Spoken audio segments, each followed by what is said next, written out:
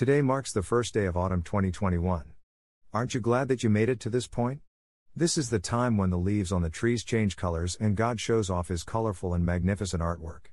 I hope that you have a blessed autumn with many more spectacular ones to come in Jesus' name. Rev 22-2 In the midst of the street of it, and on either side of the river, was there the tree of life, which bare 12 manner of fruits, and yielded her fruit every month, and the leaves of the tree were for the healing of the nations. Rev 22-3 And there shall be no more curse, but the throne of God and of the Lamb shall be in it, and His servants shall serve Him. Rev 22-4 And they shall see His face, and His name shall be in their foreheads. Rev 22-5 And there shall be no night there, and they need no candle, neither light of the sun, for the Lord God giveth them light, and they shall reign forever and ever. Jesus is coming. Rev 22-6 And He said unto me, These sayings are faithful and true, and the Lord God of the holy prophets sent His angel to show unto His servants the things which must shortly be done.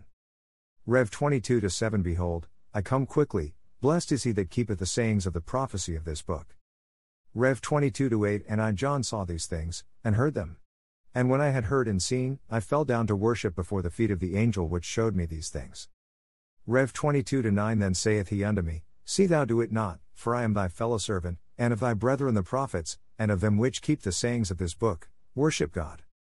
Rev 22-10 And he saith unto me, Seal not the sayings of the prophecy of this book, for the time is at hand. Rev 22-11 He that is unjust, let him be unjust still, and he which is filthy, let him be filthy still, and he that is righteous, let him be righteous still, and he that is holy, let him be holy still. Rev 22-12 And, behold, I come quickly, and my reward is with me, to give every man according as his work shall be.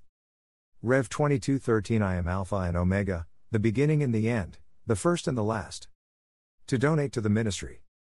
To be a supporter of my ministry, for offerings, tithes, or donations. Receipts sent for your tax purposes.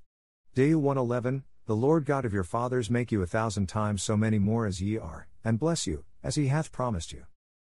$5. Click here to purchase.